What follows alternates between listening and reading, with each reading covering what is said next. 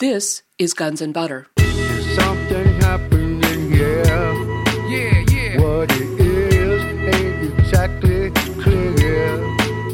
There's a man with a gun over there. This is not just a power grab by one party. This is a direct, systematic challenge to the ideals of the Enlightenment. This is the resurgence of a kind of animus that the framers deliberately built this country to frustrate. This kind of, we might call it medieval, this Manichaean sensibility that sees the world as divided into the forces of light and the forces of darkness. This is the kind of fanatical worldview that the guys who wrote the Constitution, they did not want that ever to happen here. I'm Bonnie Faulkner. Today on Guns and Butter, Mark Crispin Miller. Mark Crispin Miller is a professor in the Media and Communications Department at New York University. He is an author, most recently, of 3 books dealing with the Bush-Cheney administration and the dangerous conservative movement that is driving it. The Bush Dyslexicon, Observations on a National Disorder, Cruel and Unusual, Bush-Cheney's New World Order, and most recently, Fooled Again, How the Right Stole the 2004 Election and Why They'll Steal the Next One Too Unless We Stop Them, in which he argues it wasn't moral values that swung the election, it was theft. On April 9, 2006, Mark Crispin Miller spoke at the University of Massachusetts Amherst about the 2004 stolen presidential election and the takeover of the Republican Party by religious fundamentalists. Mark Crispin Miller. I cast an eye at the program for this conference, and I was surprised to see how many things are in crisis. You get the impression that many different disciplines are in crisis, many subfields are in crisis. You haven't seen anything yet. We're in a worse crisis than I ever would have thought possible when I first started doing this kind of work. So I'm here to give you some harrowing news, but I'm also here to give you some very encouraging news, which shouldn't be news. It should be stuff we know already, but because it's never been reported and the general consensus is against it, it will come as news. I'm going to talk about my new book, which I happen to have here, Fooled Again. I can't think of a more appropriate place to talk about this than here, because the book is of tremendous interest to anyone interested in media study and so on, but so is the experience I have had trying to make the book known. It's been the object of a national press blackout since it came out in November, and I will talk about that and try to hit all the bases. Let me begin by telling a story about a meeting I had with John Kerry in late 2003. Now, at this time, I was part of a network of people who were deeply concerned about the insidious spread of electronic touchscreen voting machines all over the country. It's a serious problem. First of all, those machines are eminently hackable. Secondly, they leave no paper trail. Third, their programming codes are proprietary information. And fourth, they're all manufactured by private vendors that have long, close relations with the Republican Party. That seems to me to be a bit problematic. And yet no one was talking about it. It was as if it wasn't happening. Well, we, had every reason to believe that the Bush-Cheney campaign might not handle things in the most upright and, right, irony, heavy irony. Anyway, I made it my mission to try to talk to as many of the contenders for the Democratic nomination as I could to see if I could get them to discuss the issue. So, as I say, I got invited to a fundraiser for Kerry. This is late 2003. It was in Manhattan. And I had to tell him all the things I just said to you, all the things about touchscreen voting machines that I thought he should know and talk about in a very short space of time. Because I didn't know the guy, and I was ushered into his presence. And I stood there looking up at him. He's huge, enormously tall. He's looking down at me. And I ran through this recitation, and he was wearing a look of grave concern. And then I finished, and I could tell that I hadn't made an impression on him, that what I said went in one ear and out the other. And in a way, I can't blame him, because this was all news to him. And that was that. He was the last of the Democratic contenders to mention the problem of electronic touchscreen machines. Howard Dean was first, and then Kucinich brought it up, and Kerry eventually said something about it. At any rate, we all know what happened then. Or I should say, we all think we know what happened then. That is, Kerry ran and lost handily to George W. Bush, who made a miraculous showing in the 2004 election. Well, it was so miraculous that I really couldn't get past the anomalousness of this win.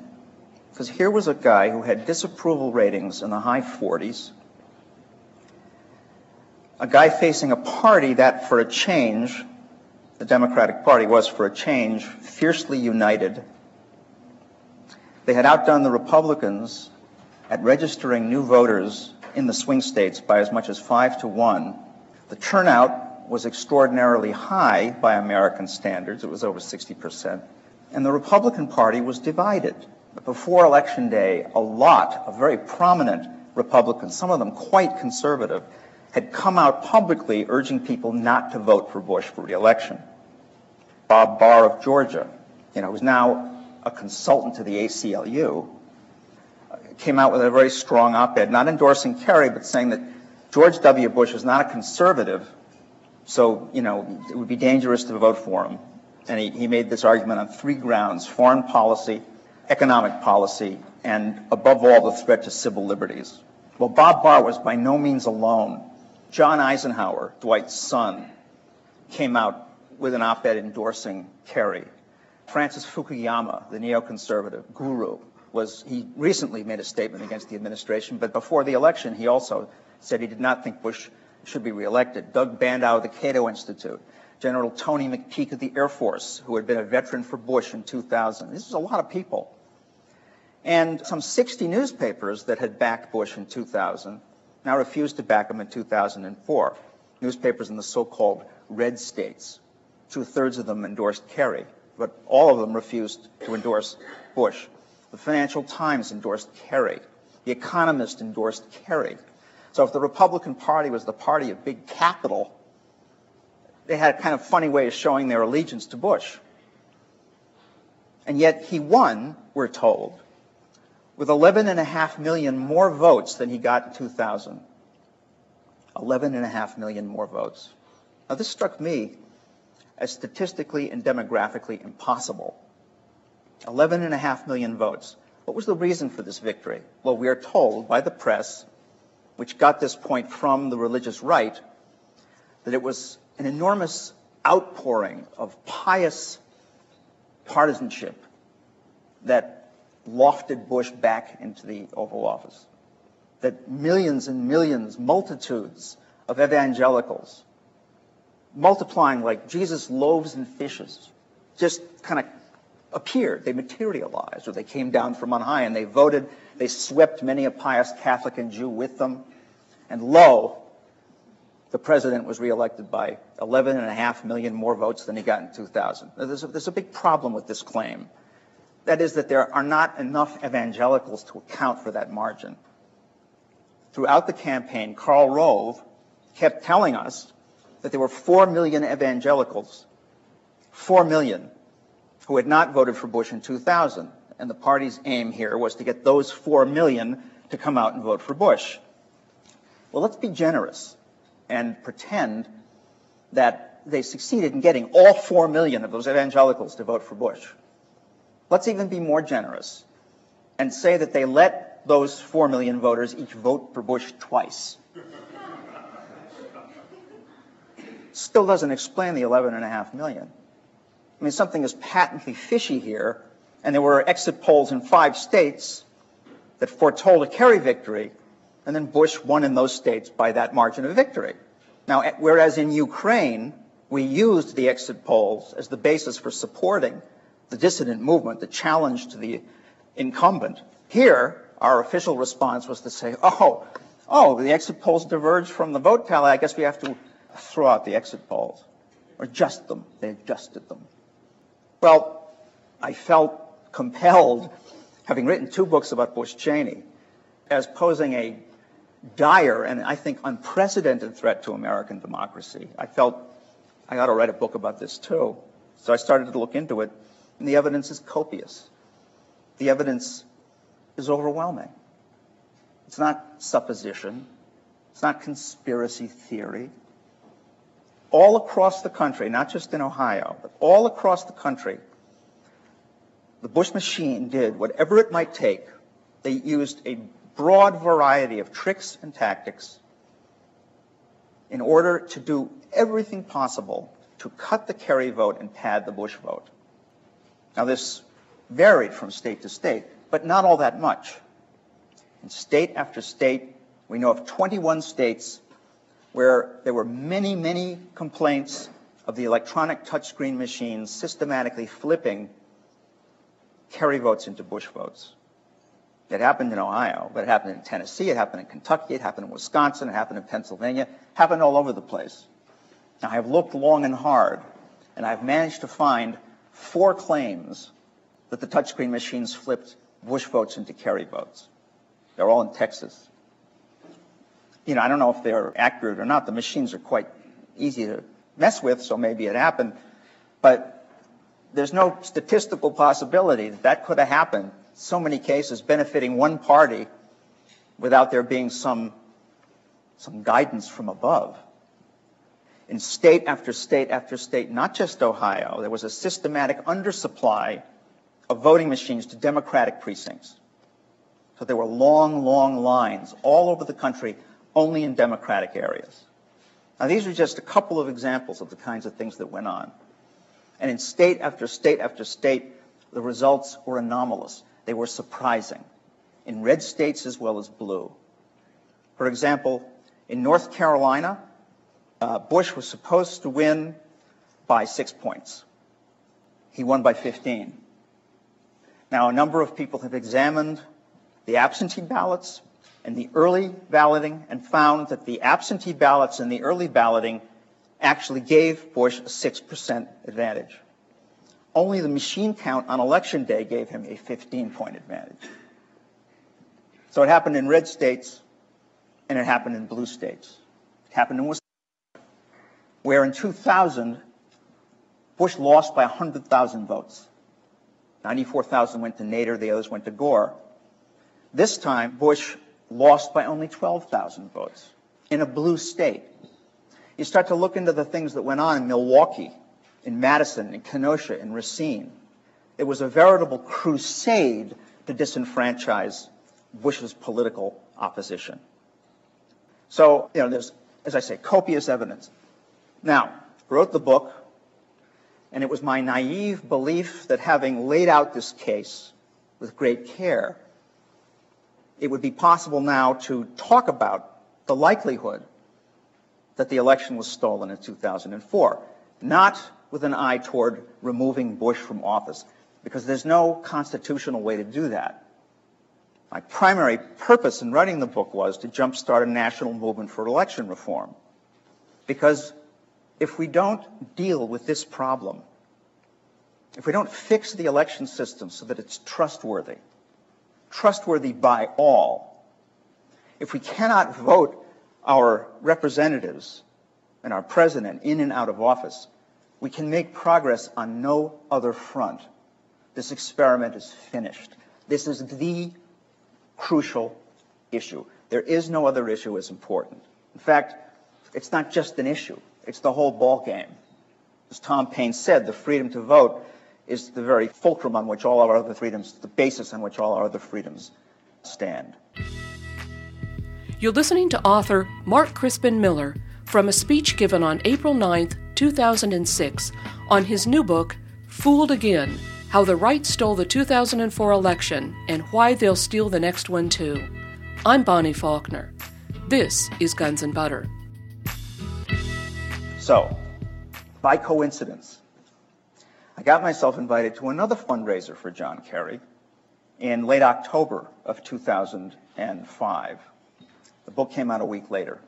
Somebody very close to Kerry shares my concern about the integrity of the election system and got me invited to a fundraiser to give him the book, have a little FaceTime with him, and see if I could get him to focus on it and so on. Because, his concession, I believe, was a disaster, demoralized everybody, was premature to say the least. And anyway, it's not about him, it's about the voters. Okay, there he was again. I had the book, I held it aloft. I said, "You were robbed, Senator." And he said, "I know!" Just like that. "I know!"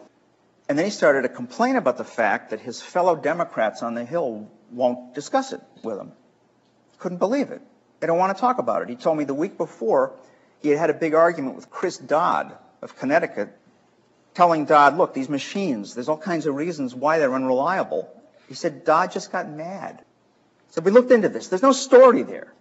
Now, Kerry was staggered by this. He said, "They're in denial." He says, "I need evidence to persuade these people." "Do you have evidence in your book?" I said, yeah. As I said to him, and as I've said elsewhere, there is copious evidence that they stole the election. There's actually no evidence that they won it. I mean, the official numbers, that's evidence that they won. But I challenge anyone to come up with any other evidence that they won. There's a lot of evidence to the contrary. And I pointed out to him the GAO report. How many of you have heard of the GAO report? Don't feel bad because the press never reported this.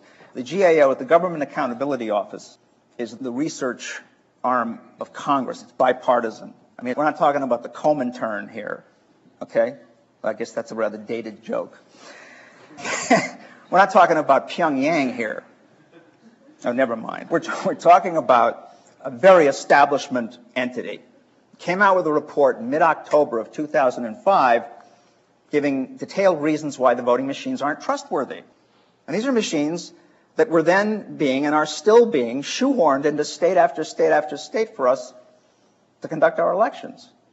I said to Kerry, "There's the GAO report." He said, "Oh, the GAO came out with a report?" He gave me pause. And I didn't say what I wanted to say, which was, "What is your staff in a coma?" That's what I wanted to say. But I didn't say that. It would have been impolitic. I said, "Yes." And he was suitably impressed. So I said, "Look, in the spirit of your investigations of BCCI and Iran-Contra in the Senate, which I consider the high points of his Senate service, they were great investigations, I think that you should take this issue on. It's not just about your political career, although, it will benefit you enormously because at the grassroots level, Democrats are really upset about this and angry about it. But it's also, American democracy can't survive unless there is an investigation of this." He was sympathetic. He was receptive. He said, "That does have to be done. Someone has to do it. I don't know if I'm the one to do it because of the sour grapes factor." I said, "That's a problem. But I promise you, if you look at the evidence, you can say with perfect confidence that you were skeptical, but having studied the situation, you come reluctantly to the conclusion that there was something very wrong with that election for the good of the country, etc." I was writing a speech for him. So he said, "Oh, this is great. I'll read it. We'll talk." He socked me on the arm. He did. And he gave me a thumbs up. I felt special. I went out for a pass, He didn't go that far.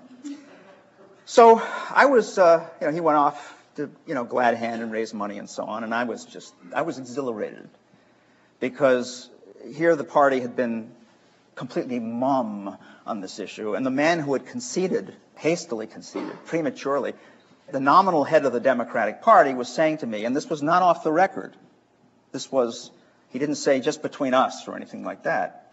He was telling me, I think they stole it. And I think that my colleagues on the Hill are in denial.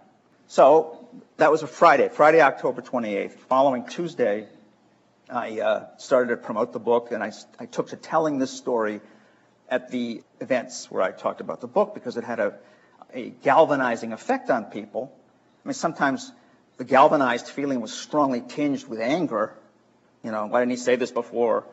Still, it was, you know, far better, whether it was angry or not. It was infinitely preferable to the sort of funk that everybody was in, and many people are still in, the sense there are more of them than us. They have outnumbered us. We're hopeless. We're helpless. We're eunuchs. We can't do anything. What can we do?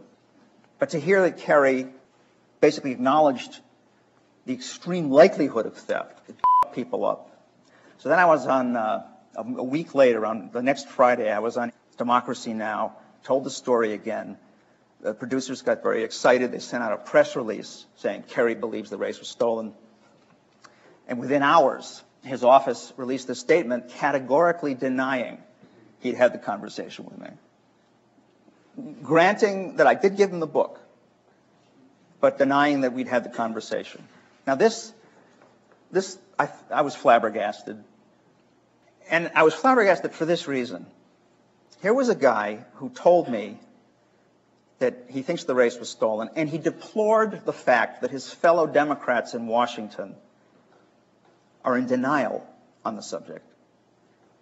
As soon as I told the story publicly, he immediately snapped into that same posture of denial. And I tell this story because I think it will help us to understand why the Democrats, and to some extent the press, have been almost completely silent on this issue. The Democrats will not talk about this. Some of them actually give reasons why they will not talk about this. And the reasons are always patently absurd. For example, Bernie Sanders of Vermont, running for the Senate, completely progressive guy, highly intelligent. He says we really shouldn't talk about this issue because if we do, people might not come out to vote. How do you like that logic? Don't say anything. Let them come out to vote. Okay, then the Republicans can throw those votes away. And then people will be even more depressed than they were in the first place. I ran into Jerry Nadler on the train coming back from one of the events on my tour. He's my congressman. Great guy, progressive. He's on the House Judiciary Committee, the Conyers Committee. He helped work on the Conyers reports, studying what happened in Ohio, so he knows what's going on. I said to him on the train, what's going on? This is November now. What's going on in Washington? What are you guys doing to try and fix the election system? He said, well, you know, look, Bush won Ohio by what, 400,000 votes? I mean, that means he would have won anyway, despite the cheating. Now, Bush won Ohio by 118,000 votes. That's considerably less than 400,000. I believe that Jerry Nadler came up with that inflated number out of a need for a kind of rationale not to do anything. Because I think that the Democrats, by and large, are so frightened of the implications of what went down in 2004. It is so radically shattering that they just come up with a lot of reasons not really to admit that it happened. They are fundamentally in denial, even Kerry. I mean, Kerry could say to me, yeah, they're in denial, those guys. But deep in his heart of hearts, he's in denial too. Because it's very hard, I think, for a lifelong Democrat, a professional politician, a Washington insider, to take to heart the fact that the whole game they're playing with the strategy and, you know, the fundraising and all this stuff is a complete waste of time. They could run the most brilliant campaign ever conceived by man. They could run Jesus Christ himself as their candidate, and they would still lose. Now, what this means is that business as usual can't go on. What this means is we don't live in a democracy. We live in something else. What this means is that the nation that is now overseas trying to impose democracy at gunpoint on another people doesn't have a democracy itself. And yet here in this country, there is not a peep about it in the press. In fact, the New York Times just last week ran a couple of front-page stories about those plucky election reform activists in Belarus. Did you see that? Belarus. I mean, God bless them in Belarus. I'm not trying to take anything away from them. But it's very interesting to me that it's always a very important matter. Election reform is an important matter as long as it's in Ukraine, in Iraq, in Belarus, because we can point at those closed societies and say, it's not like here. Well, see, this is a direct challenge to many, many people's dearest notions about this country, and therefore extremely difficult for them to face, especially people in the political establishment. I have found in my travels with this book that the grassroots gets it, and that it's not really a partisan issue. It is a civic issue of profound importance. And people get it. People aren't dumb. That's, in essence, the good news that I have to report today, is that we didn't vote to re-elect this guy, and we never would. I don't believe the election was even close. I mean, read the book, take it out of the library. I don't care whether you buy it or not. There are other books, too. Steve Freeman of the University of Pennsylvania has a great book coming out in a few months. There's the Conyers Report. There's terrific work by Bob Fichtrakis and Harvey Wasserman in Ohio. They've published several books. They have a website called Free Press.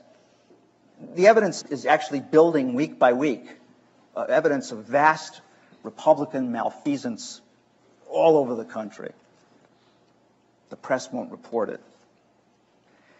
Now, why is this? What is it about this that's so frightening?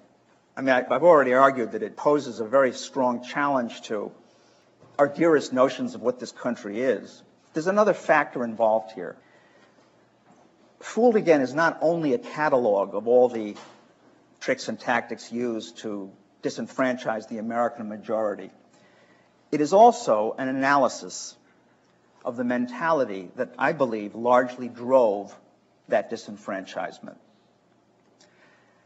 What we're talking about here is not just a policy issue. We're not just talking about the need for paper ballots, the need to hand count those paper ballots, the need to have a uniform system of voting nationwide so that every state has the same methods and rules. We need all that. We need it desperately. But that's not what this is about. This is about something else. This is about the fact that the theft of this election was driven by something I believe that's unprecedented in presidential campaigning in our country. Because let's face it, election fraud is not a new thing. We've had election fraud forever, and both parties have committed it. I'm from Chicago, okay? Nobody needs to tell me that Democrats steal elections. I watched Mayor Daley doing it throughout my childhood and adolescence, and I was even struck this last time to see the Christian right playing some of the tricks Daley used to play. So it's not new. It's not unprecedented.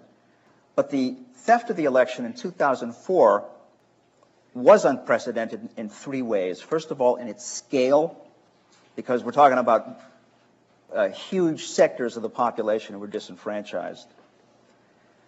It was unprecedented in its technical sophistication, because the use of these electronic touchscreen machines to erase votes is especially insidious because it's completely undetectable.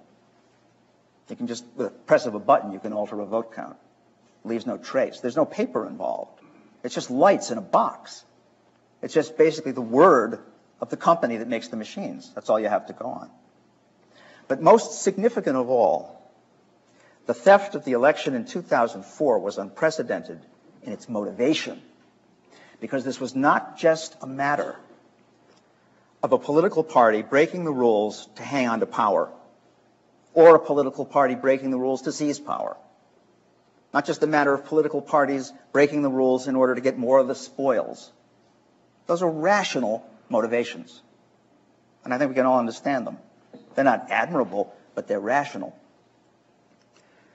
To a great extent, the theft of the election in 2004 was driven by a fierce hatred of American democracy itself. In order to understand the mentality behind the theft, you have to understand that many of these people at the grassroots level and elsewhere sincerely believe that their political adversaries are demonic, evil, you all, evil, agents of hell. And you read their websites, you read their publications, this is not a secret. This is how they see the other side, as evil. And because the other side is so completely evil. The other side is, of course, eminently capable of doing anything to win. Therefore, we must use their methods to prevent them from doing this to us. Now, this is the kind of paranoid mentality that underlay the savage wars on our frontiers throughout our history, the kind of mentality that drove the Great Crusades. This mentality was at work behind the Cold War. We must use methods every bit as insidious and sly and ruthless as theirs to fight so great a foe. And this is the way, I believe, Bush's base actually perceived the election. Not as a contest between different ways of looking at government, not as a struggle for people's votes, but no, this is crucially important, that we do whatever needs to be done. The ends justify the means, because what this movement is after is not just corporate profits. It's not just oil. If we continue to think that, then we're in denial ourselves. We're missing the significance of a movement that has a strong apocalyptic streak. Now, you can say a lot of things against corporate capitalism. Not that anyone in here ever has. But it is irrational. I mean, it has irrational manifestations and irrational consequences. But it is a rational system. Capitalism does not want to go up in flames. The fact is that the world's financial elites are not happy about Bush-Cheney's economic policies, which are suicidal. Their military policy is suicidal. They are destroying the American military. And rational military officers know this. Their approach to the environment is not dictated solely by big lumber and coal and oil and the automobile industries. It's not. It has theological roots. It is an apocalyptic movement that thinks of the end of history not as a bad thing, but as the only good thing. They want to bring it on, because when they bring it on, when they are in power, and they bring the world to an end, he will return. These are post-millennialists. You're listening to author Mark Crispin Miller from a speech given on April 9, 2006, on his new book, Fooled Again: How the Right Stole the 2004 Election and Why They'll Steal the Next One Too. I'm Bonnie Faulkner. This is Guns and Butter. Now, I'm not talking about all evangelicals. Far from it. I'm not talking about all believers. This is not a critique of religion at all. We're talking about an extremist movement that has hijacked the Republican Party and hijacked religious conservatism. It stands in roughly the same relationship to the religious right overall as the Communist Party did in relation to the left and liberals in the 30s. In other words, this is the hardcore. This is for the real, serious, committed cadre. This stuff. This is Christian Reconstructionism, also known as Dominion theology. It is based on a fervent belief that it is the obligation of every real Christian to work now for the creation of what they call a Christian republic. Press will not talk about this. There are a few good books out about it. Esther Kaplan's book, With God on Their Side, excellent book. Stephanie Hendricks has a short book called Divine Destruction, which is about the theological roots of this administration's anti-environmentalism. Michelle Goldberg of Salon has a book coming out in a couple of months called Kingdom Coming from Norton, which is also about the religious right. The books are out there. They don't get reviewed. There's a great book by Christina Page called How the Pro-Choice Movement Saved America. Just came out a month ago. And it makes an absolutely unassailable case that the pro-life movement is not about lessening the number of abortions. The pro-life movement is in fact opposed to contraceptive measures that would do just that. The pro-life movement wants to ban contraception. That's what they want. This is a religious agenda. This is a direct, systematic challenge to the ideals of the Enlightenment. This is not just a power grab by one party. This is the resurgence of a kind of animus that the framers deliberately built this country to frustrate. This kind of, we might call it medieval, this Manichaean sensibility that sees the world as divided into the forces of light and the forces of darkness, that wants to bring on the last clash. This is the kind of fanatical worldview that the guys who wrote the Constitution really wanted, consciously trying to thwart. They did not want that ever to happen here. Consequently, they separated church and state formally in the First Amendment. This is nothing to apologize for.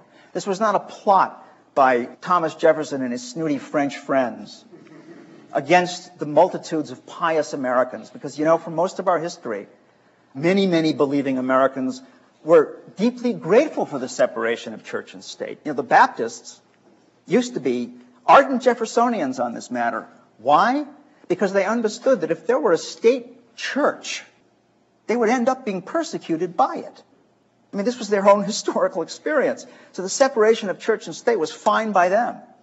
And one of the most articulate defenders of the idea that there shouldn't be theocracy, that church and state should be separated, was Roger Williams, founder of Rhode Island, who was, for all intents and purposes, a Christian fundamentalist. And his arguments are unassailable. So, the separation of church and state is nothing to apologize for. It's something to boast of. And for that matter, all the principles of the Enlightenment, notwithstanding the enormous fact that the framers themselves betrayed those principles in practice with slavery. This is all true. But this does not cast any kind of a shadow on those ideals. It simply represents the difficulty of trying to realize them, which you could say is what defines the history of America, as a slow, painful, haphazard effort to realize the ideals in the Bill of Rights and in the Constitution.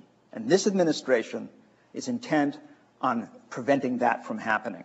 And there is an enormously important theological component to this effort.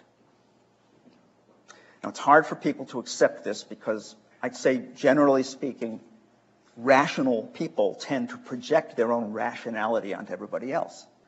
So often when people warned of Hitler's rise in the 30s, you hear people saying, no, he's a very clever politician. He only says this kind of thing to appeal to his base. But he's really very clever. Or he's just doing this to try to intimidate Stalin. But he's really I've talked to him and he assured, this kind of thing. It's very hard for us to grasp that those at the top can be irrational. And I believe that this is, in fact, a pathological movement. It is not conservative. All those Republicans who spoke out against the Bush regime, who advised Republicans and conservatives not to vote to re-elect Bush, were absolutely right. This is not a conservative movement. It's not about limiting the size of federal government. Our rights have been taken away. They're gone. It doesn't matter whether we have Arabic surnames or whether we live somewhere else and have a passport. In effect, we have no rights now. Habeas corpus has been nullified. This is a very, very serious situation, unprecedented. Now, let me say something about this occasion, what we do. I've come to believe that it makes no sense whatsoever to study media, to do media studies, without constant reference to what's happening in the world. That's my belief. Now, I know that our profession has been riven in twain for a long time between the quantitative types and the critical theory types. And this goes all the way back to the beginning. The quantitative approach is very much an American thing. It has to do with the national security state and the rise of the networks and so on. And then there were folks like Adorno who came over from Germany with a different perspective and were more interested in a more theoretical, philosophically based approach and so on. I'm not going to take sides in that battle because that battle is at this point as irrelevant as the Cold War. It is. Because the fact of the matter is that much of the work that we do in this field is not contending with the threat that's facing this democracy. It has nothing to do with it. Whether it's highly quantitative analysis or something written in a kind of theory speak that no one outside of the profession can understand. Crisis is not just a theme for a conference. Okay? Crisis is not just something for us to write papers about before our peers. I understand the professional imperatives that are driving us all. I have tenure. I don't mean to be smug about it. And in fact, I'm highly critical of all those journalists, many of them even on the left, who refuse to deal with this issue. But I don't pretend that I wouldn't be just like them if I didn't have tenure. It's true. You've got to make a living. We're all skating on very thin ice now economically. It's very, very easy to sort of slip out of the middle class and into something else. And that's scary. And a lot of the journalists on the left are freelancers. You know, these are material considerations that I think drive them, whether they know it or not. So when you want to say something about the theft of the election, they'd much rather advertise their moderate chops. Let's be reasonable here. I mean, obviously, you're a paranoid conspiracy theorist. If we take a sober look at the evidence and talk to people in the know, we'll discover that it's a much more complicated picture than you're saying. Now, I've heard this from many statisticians in universities. It's not based on science. I mean, it performs as if it is scientific. It has a white coat on. It acts very sage and very, let's take a look at all the evidence carefully, shall we, instead of screaming and yelling like you do. But it's not scientific at all. It's based on voodoo. It's based on say-so. It's myth. People of this country were disenfranchised. American democracy is under serious attack. And the confusing part of it is, or one of the confusing aspects of it is, that this just doesn't have anything to do with the ideological clashes that we all grew up with, because we're all children of the Cold War. And we all thought all this time that the long twilight struggle was going to be capitalism versus socialism. And the left, by and large, has taken the side of socialism, and the left has, by and large, depended on a revolutionary tradition from Europe. Right? We talk about Gramsci, we talk about Marx, we talk about the French, and so on. Now, with all due respect to them, we have an excellent revolutionary heritage of our own. And it is under attack. Yes, I know that the Christian right doesn't like postmodernism, whatever they think that is. You know, they take pot shots at it. I know David Horowitz complains about it. They should actually encourage the rise of postmodernism. They should keep encouraging discussions of post-coloniality because it poses no threat whatsoever to their power. But they're so filled with bile, you see. They're so angry. David Horowitz has just got such problems, you know. Like Rush and Sean Hannity and all the rest of them. This movement is essentially one vast, angry projection by people who hate things inside themselves. This is why there's so much homophobia in that movement. It's a movement of closet cases. I really do believe we're not dealing with conservatism. We're not dealing even with economic or economistic theories or drives. We're dealing with a pathology. It is the pathology of paranoia. It is the same animus that drove the Crusades. It is the same animus that drove the savage wars on our frontiers. It is the same animus that drove the Cold War. It is the same animus that drives Al-Qaeda. This sincere conviction that you are under attack by them.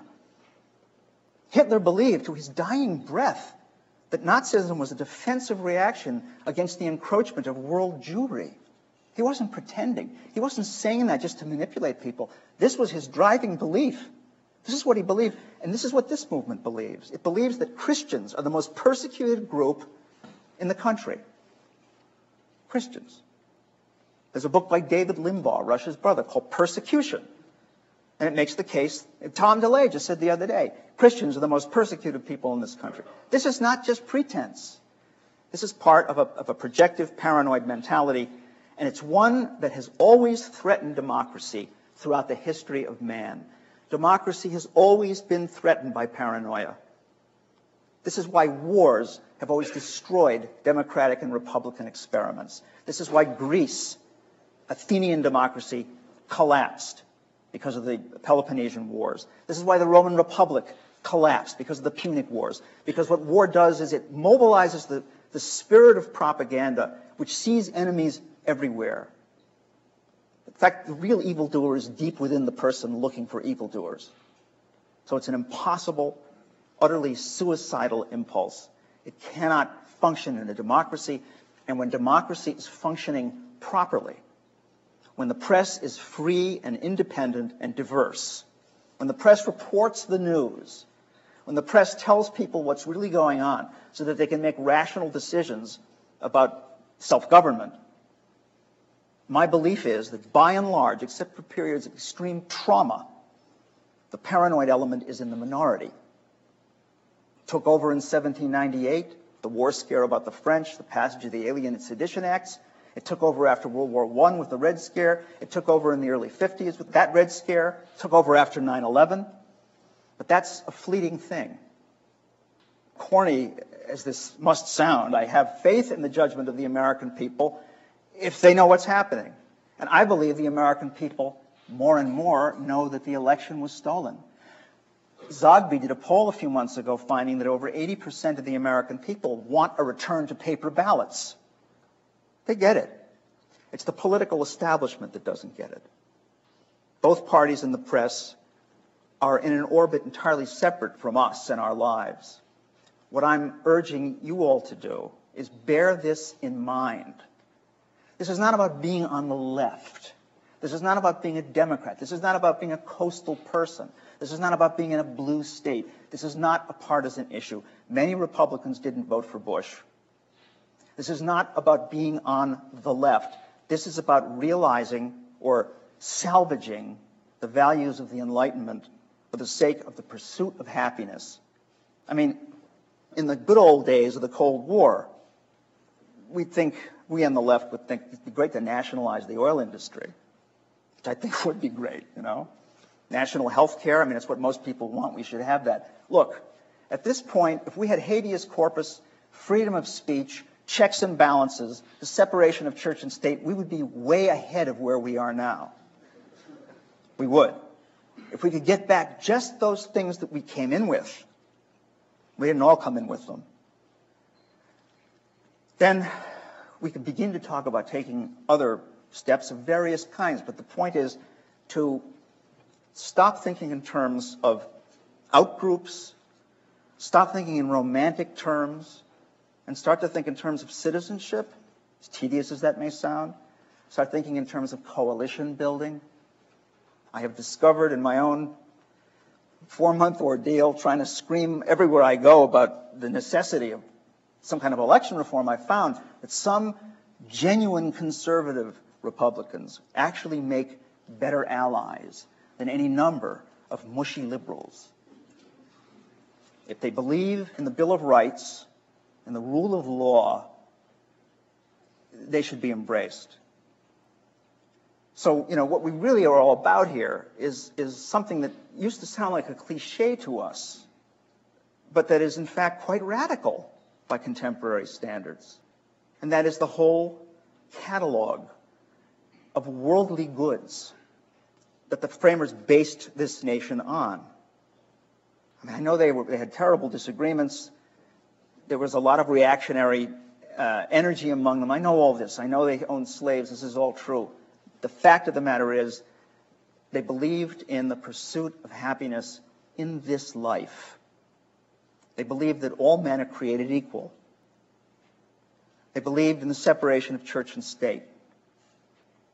They believed in checks and balances. They understood that it can always happen here. That's why they designed the government the way they did. Anyone who thinks it can't happen here is completely estranged from their thought and from that impulse. The pursuit of happiness is religion enough. Thank you.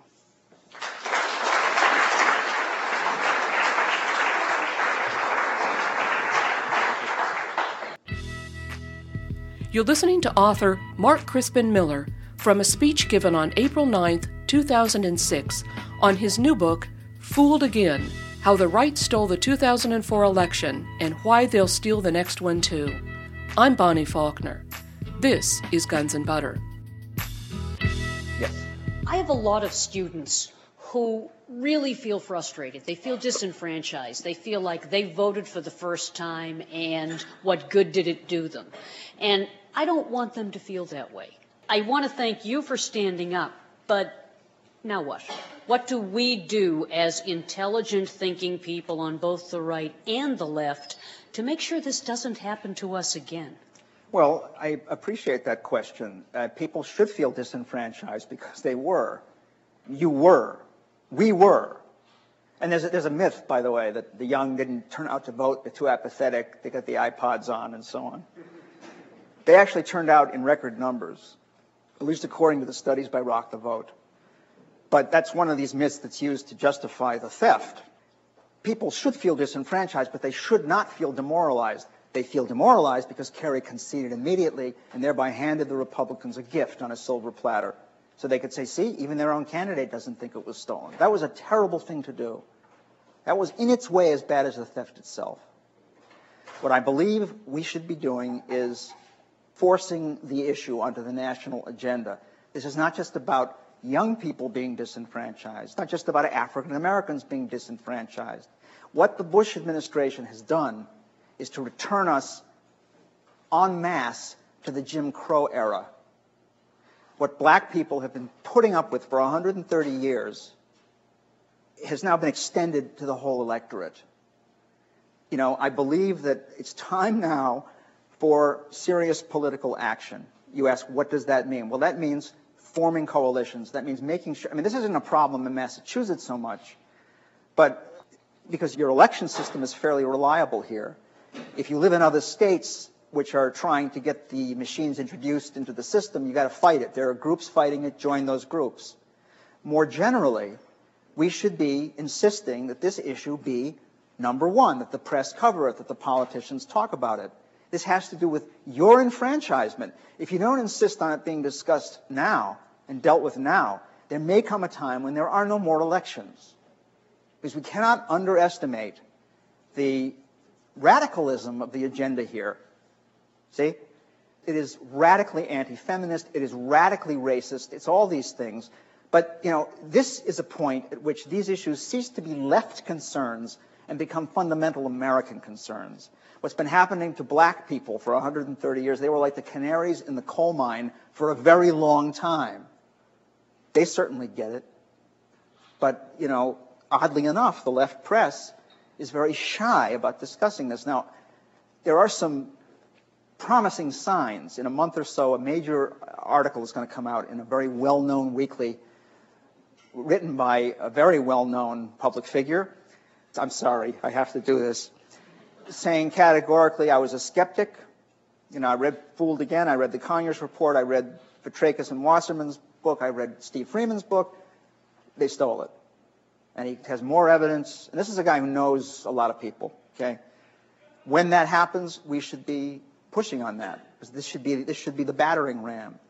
Because if we don't work, look, it's probably too late to prevent the theft of still more votes in 2006. But it is not too late to start thinking beyond Election Day. What we need, and this is something that I propose to all of you in dead earnest, what we really have to start thinking about now is organizing a grassroots exit polling operation in every place where the race is sensitive. Because they're not going to exit poll anymore. Did you know this? Now, the exit polls are crucial. They offer you a basis for comparison. See? Without exit polls, whatever they say goes. And no matter how badly the Republicans are doing now, it doesn't really matter because you know what will happen towards Election Day. The Republicans will drown us in negative campaign advertising. And the race will tighten up somewhat. And then there'll be all these upset victories, and the press will say, well, the American people decided to stick with George Bush's party after all. They always interpret things in terms of what propaganda steps the thieves took in the first place. That must be the reason they won.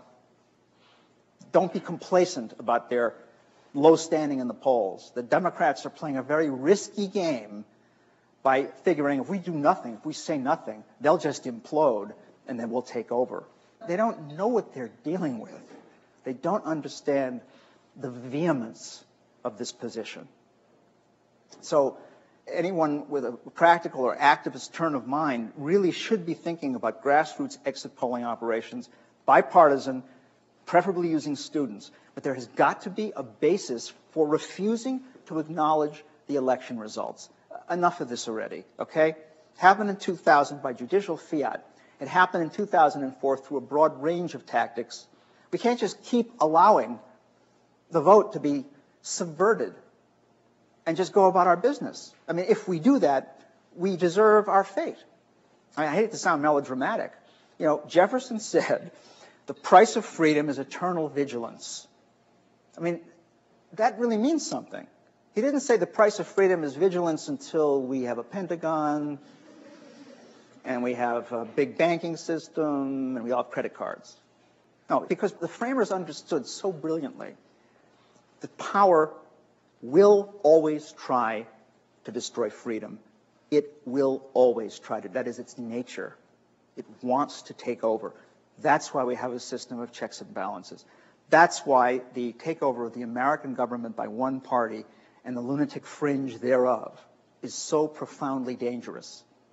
This Supreme Court is intended not just to repeal Roe v. Wade, but to go much further. Go home and do a Google search on the Constitution Restoration Act, which is pending in Congress. You know what that is? It's co-written by Herb Titus, who was the lawyer of Judge Roy Moore. Remember Judge Roy Moore? He's the guy who insisted on putting the graven image of the Ten Commandments in the courthouse in Arkansas. And then the other judges on the Supreme Court said, take it out. He wouldn't. He had to resign. Now, he's a big hero on the religious far right. His lawyer co-wrote the Constitution Restoration Act, which would essentially declare that God is the sovereign basis of American law. What this would mean is that judges who make decisions based on, say, Leviticus could not be overruled. Do you know what that, have you read your Leviticus lately? I mean, there's a death penalty for a lot of things. Homosexuality is just one of them. Bestiality is just one of them. Heresy is also one of them. So is astrology. So is dishonoring your father and mother. Everybody here in an analysis.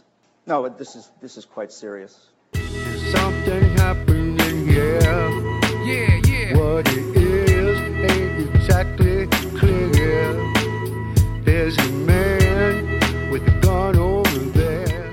You've been listening to author Mark Crispin Miller discussing his most recent book, Fooled Again: How the Right Stole the 2004 Election and Why They'll Steal the Next One Too, from a speech at the University of Massachusetts, Amherst, on April 9, 2006.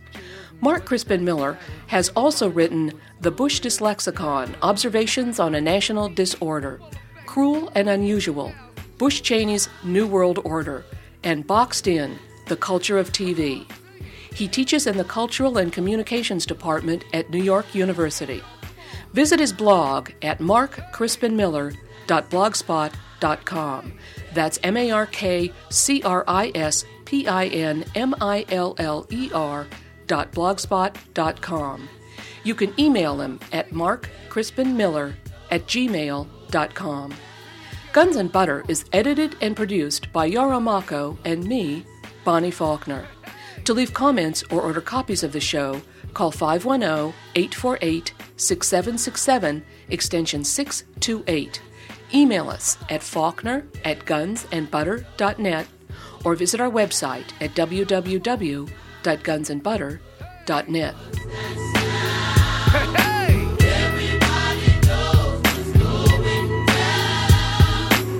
Hey yo, these are some serious times that we living in, G. And a new world order is about to begin. You know what I'm saying? Now the question is, are you ready for the real revolution, which is the evolution of the mind? If you seek, then you shall find that we all come from the divine. You dig what I'm saying? Now if you take heed to the words of wisdom that are written on the walls of life, then universally we will stand, and divided we will fall, because love conquers all. You understand what I'm saying? This is a call for all you sleeping souls. Wake up and take control of your own cipher, and be on the lookout for the spirit snipers trying to steal your light. You know what I'm saying? Look within inside yourself for peace. Give thanks, live life, and release. You dig me? You got